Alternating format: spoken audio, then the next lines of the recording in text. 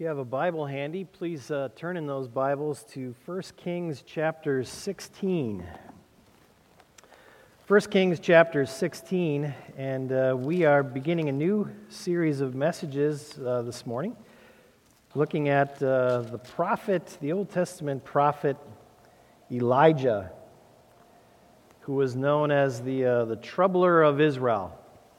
And we'll be spending a few weeks looking at the life and the ministry of Elijah and praying that the Holy Spirit will use him to trouble us once again out of our sin and into the pure love of our God.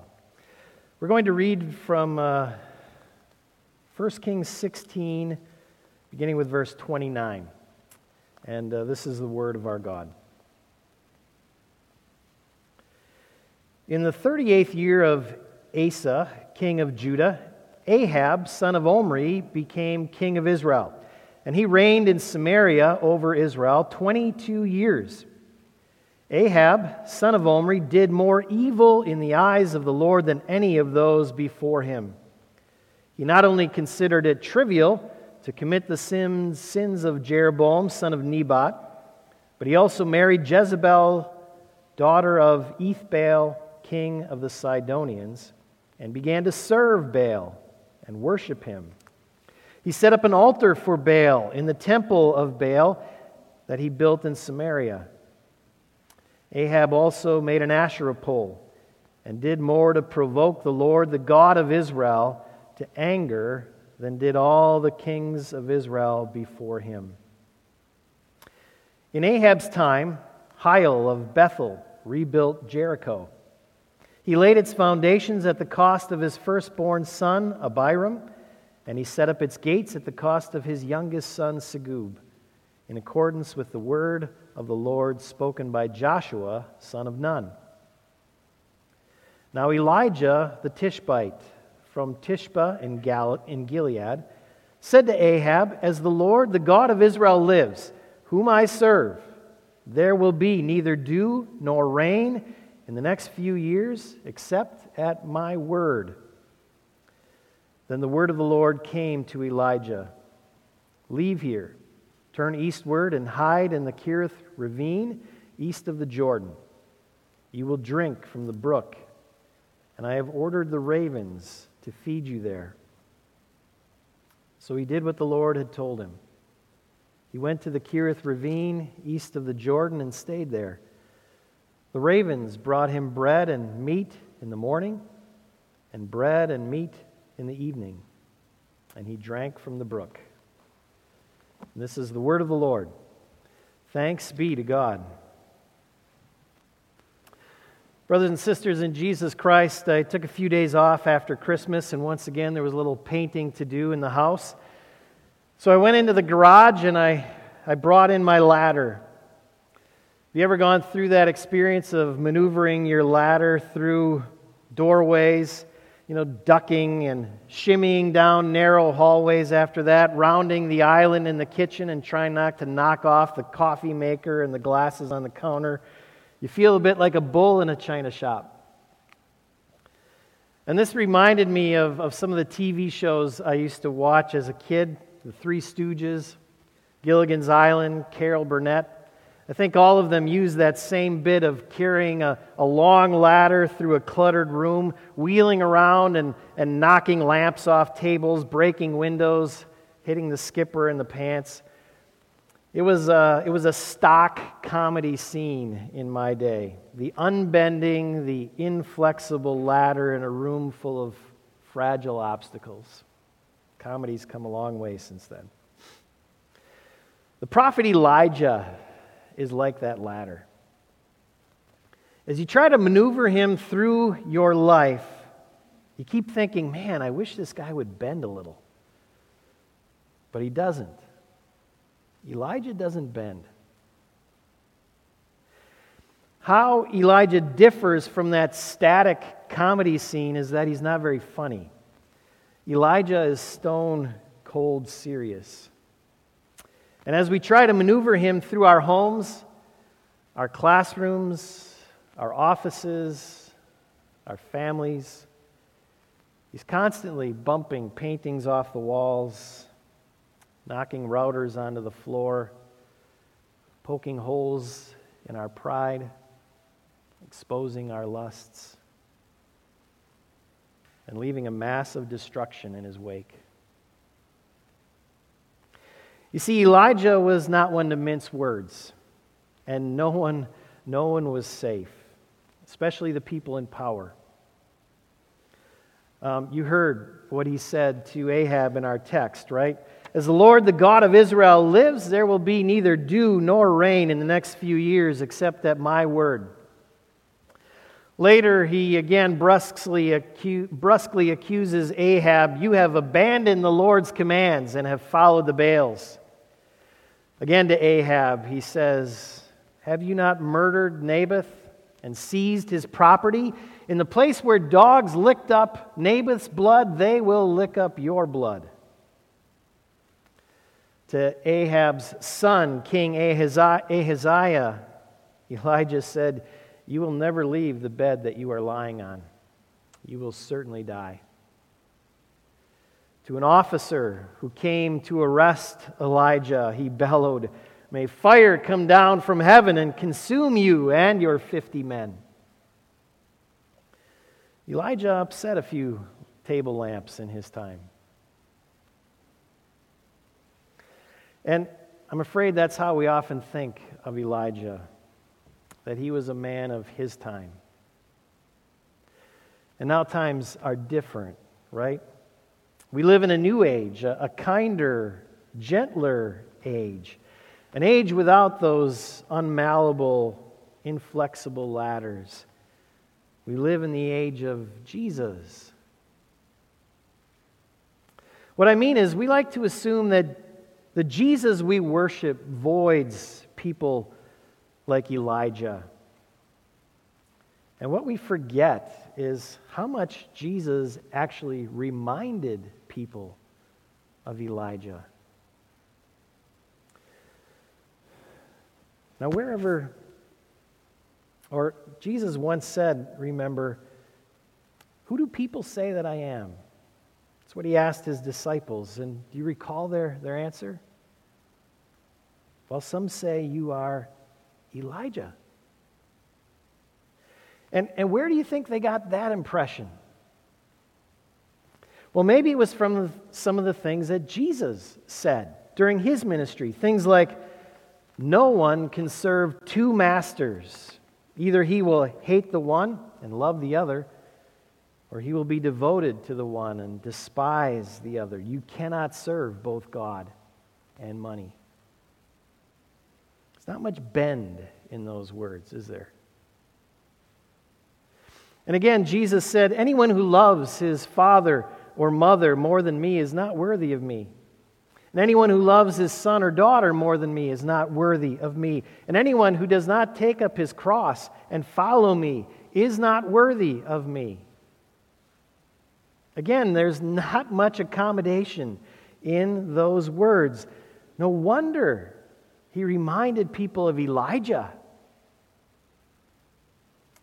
And there are more links between these two, Jesus and Elijah. For instance, Jesus, in his very first sermon that he preaches in the Gospel of Luke, guess who he uses for his main illustration? It's Elijah. And then there's the Mount of Transfiguration. And with Jesus staring his cross in the face, who is it that meets with him for encouragement? It's Moses and Elijah, the law and the prophets. I'm sorry, friends. As much as we may want to, we can't stow Elijah away in the attic with the Christmas tree and the lights and the garland. We just can't do it because Jesus didn't do it. You see, Elijah is a measuring rod, and he comes to measure God's people. And the man that he measures first is King Ahab.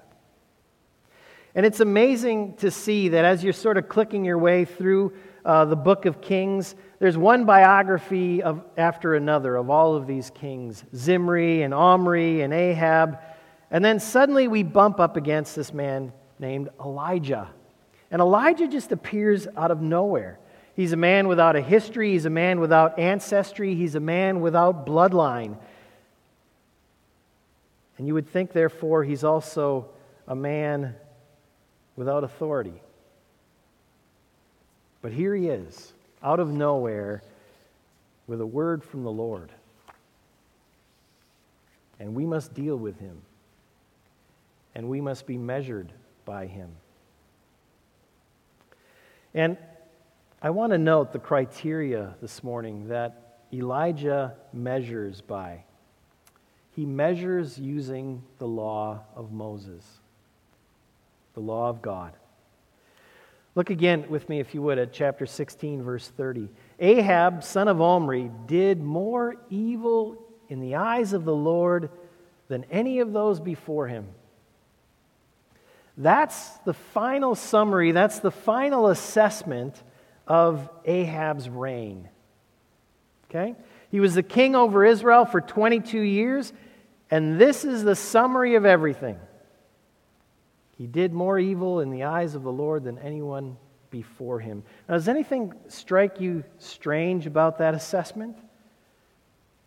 Think about in our own day. Okay? President Trump is about to leave office. What kind of criteria do we usually use to assess the success or the failures of a president of the United States? Well, there are economic criteria, right? We ask, well, did the stock market go up or down? How is the unemployment rate? How's the housing market? Where is inflation at? There are also diplomatic benchmarks. What's our standing with the rest of the world? Are we at war or are we at peace? Do we have more friends or more enemies? What significant treaties have we signed? All sorts of things like that. We also have social measures. Are the poor being taken care of? Are the rich getting richer? Is there peace in the streets? Are people healthy or are they sick? Those are the kinds of criteria that we use to assess our leaders in this day and age. Political, economic, social. And really, those were the same kinds of markers that were used to assess the kings in Elijah's day as well. But those are not the benchmarks that are applied to Ahab in our text. See, the fact is that in those secular terms, Ahab was actually a very successful king in Israel. He was an excellent diplomat. His name still stands in the writings of other countries and other kings to this day. He introduced a new fiscal system in Israel. He upped the standard of living. He built magnificent buildings. But none of those things matter to the author of Kings. All the author cares about here is that Ahab broke the law of Moses. Ahab, son of Omri, did more evil in the eyes of the Lord than any of those before him. Ahab broke the first commandment. You shall have no other gods before me. And that's what Elijah came to say. He came to say that Baalism and the worship of Yahweh are not compatible. And the king of all people should know that. We should probably just spend a little time talking about Baalism this morning. Ahab wasn't the man who introduced Baal to Israel, but he probably did more to legitimize Baalism than anyone before him.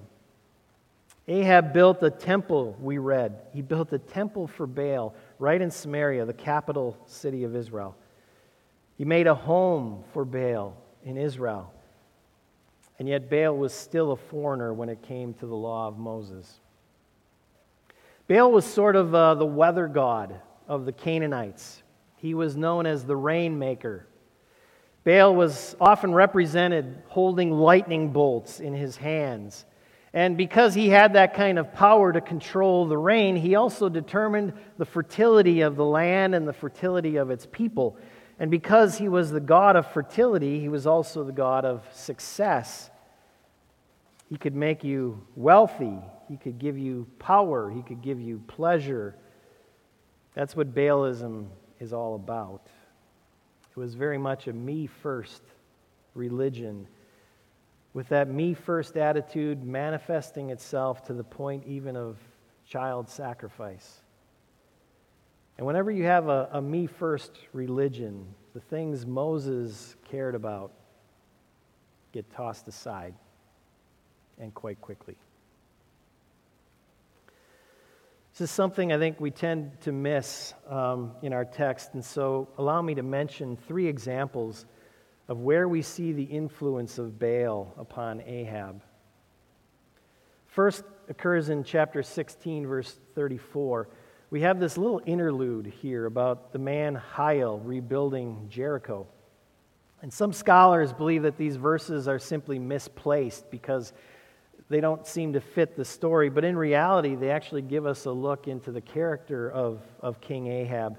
You see, even though Hiel rebuilt Jericho, it was really Ahab that oversaw or had that city rebuilt. And if you recall, when Israel first entered the land of Israel and leveled Jericho by marching around the walls, kids, you remember that story? Joshua then put a curse on anyone who would attempt to rebuild Jericho. And he said that rebuilding Jericho would cost the builder his firstborn son and his youngest son. So no one in Israel ever tried to rebuild Jericho after that, for just that reason. Until now. You see, Ahab seems to believe that the word of the Lord is no longer functional. It's no longer effective in Israel. That's something from the past. That's not true in the present. Or perhaps under the influence of Baal, Ahab simply believes that children are expendable. And he rebuilds the city at the cost that he's willing to pay. Child sacrifice. Baalism. Next, if you turn over to chapter 18, verse 5, you see that God has brought a famine on the land. And in this text, Ahab is scouring the countryside looking for food. And that seems to be a natural thing to do in a time of famine. But do you remember why he's so desperate to find food? Well, if you look in chapter 18, verse 5, it says that he needs to feed his horses and mules. He doesn't want any of his animals to die, particularly those animals that are used for battle. And what you see here is Ahab doesn't care about people. He doesn't care about the people over whom he reigns. He cares about his defense budget. And finally, we have a third example in chapter 21. Here, Ahab murders one of his subjects, the man named Naboth, to steal his vineyard from him. And why not, really, right? After all, Ahab is the king. He's the king. And Naboth is just one of the little people in his kingdom. He's one of the voiceless ones. He's one of the welfare crowd. And so, when you have a king and someone in the welfare crowd, what does that little person matter? So are you beginning to get a feel here for Baalism, friends? Are you beginning to sense what Baalism is all about? It doesn't care about the children or the hungry or the powerless or the people on the fringe. All it cares about is me. Now, compare Baalism with the law of God. The law of God that Moses spoke to Israel. Moses told Israel to have compassion on those people on the fringe. One example, he said, when you harvest your fields, make sure that you leave some behind for the hungry. And you don't have to ask, are they deserving of you leaving something behind? Have they handled their time right? Have they used their abilities to the best that they could? It just says, leave some behind. Moses said to care for the widows. Moses said to make sure that anyone who fell down, make sure they have a chance to get up again. These are the measures by which we can see Yahweh. Where Yahweh is worshipped in truth, then even the little people have honor and value. So what we have here, friends, are two very, very different religions.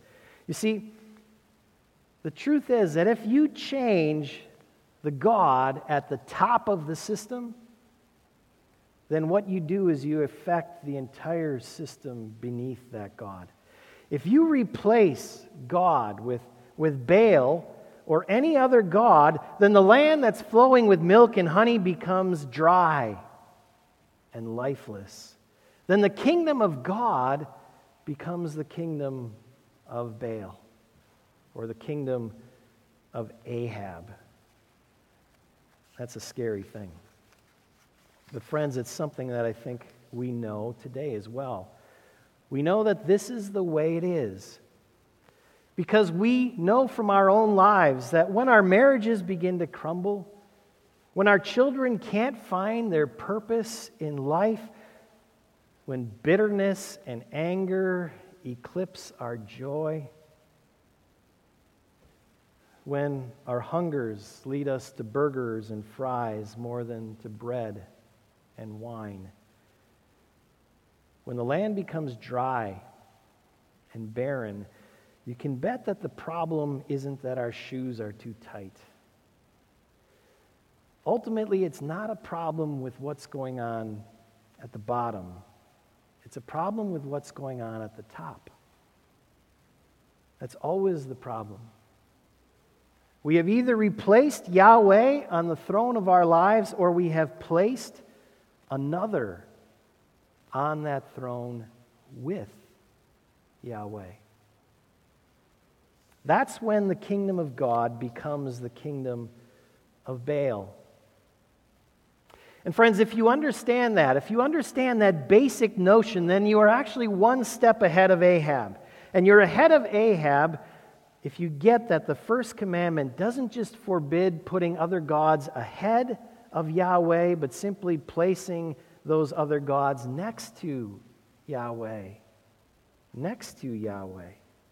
And you see, that's what Ahab tried to do. He tried to play both sides of the fence. Think about Ahab's life. He married Jezebel, right? Which was a very shrewd political move. It increased his influence in the region tremendously, but religiously, that move was obtuse. Because with Jezebel, he brought Baal into the land. And at the same time he marries Jezebel, he has children with her, and he names his sons, one, Ahaziah, which means the Lord grasps. The other son he named Joram, which means the Lord is exalted. You see, Ahab somehow believed that you could worship both Baal and Yahweh. To him, those two things were not mutually exclusive. And Elijah, friends, did not go for that line of thinking. And that's why whenever Elijah and Ahab meet in these stories, the air is filled with tension. Elijah is an all-or-nothing sort of guy. And you see that right in his name as he's introduced.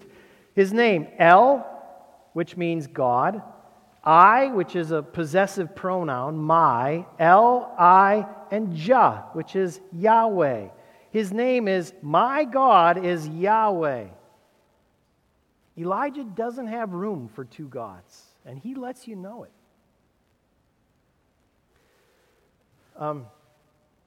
Not many of you know this, but when we were first interviewing Pastor Brandon for his position here at the church, we asked him to visit a youth group meeting, an On the Edge meeting over in the youth room, and to field some questions from our teenagers that night.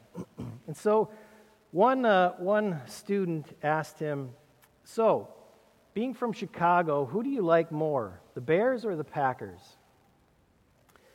And Brandon gave a very diplomatic answer, as he tends to do. And he said something like, "Well, I grew up a Bears fan, but the Bears have always been so bad, and so I adopted another team that I could actually root for. And that was the Packers. And so you could say I'm equally a Bears and a Packers fan." Now, I don't know if that kid went for that, but I know what Elijah would say about that. And he would have said, "That's impossible, Brandon. The Packers and the Bears are incompatible. They are like oil and water. You can't be a fan of both of them, so choose one side or the other." And last week we heard that Elijah was right. You can't be a fan of both, can you? You knew that was coming. Well, Elijah had the same message for Ahab. You can't serve God and Baal. They're not compatible.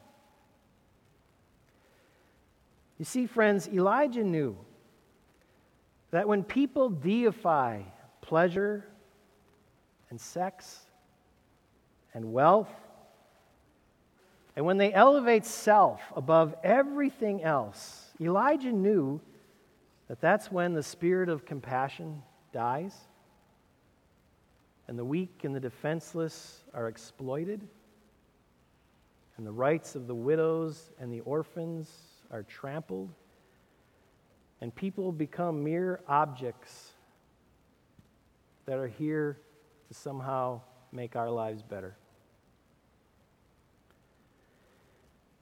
Friends, Elijah knew you can't serve both Baal and Yahweh, because the kingdom of Baal looks vastly different from the kingdom of Yahweh. And friends, we see that today as well. We see that in our own society, that there are other gods on the thrones of this world other than Yahweh. And we see babies aborted. We see children filling up the foster care system until it's overflowing. The list could go on and on and on. And the question for us is always, are we participating in that system? Have we lifted other gods up to the same level of Yahweh? Do we sing our hymns to Yahweh here on Sunday, and then the rest of the week sing our hymns to these other gods? And Elijah comes to call us back to Moses, to call God's people back to Moses, because you see, that's always the job of the prophets, to point us back to the Torah, back to being the people that God intended, back to being the people through whom God will bless all the peoples of the world. And that's what these first verses in chapter 17 are all about. God has Elijah deliver his message. No rain, not even a drop of dew, no rain will fall upon this land. A direct slap in the face of the rainmaker, in the face of Baal.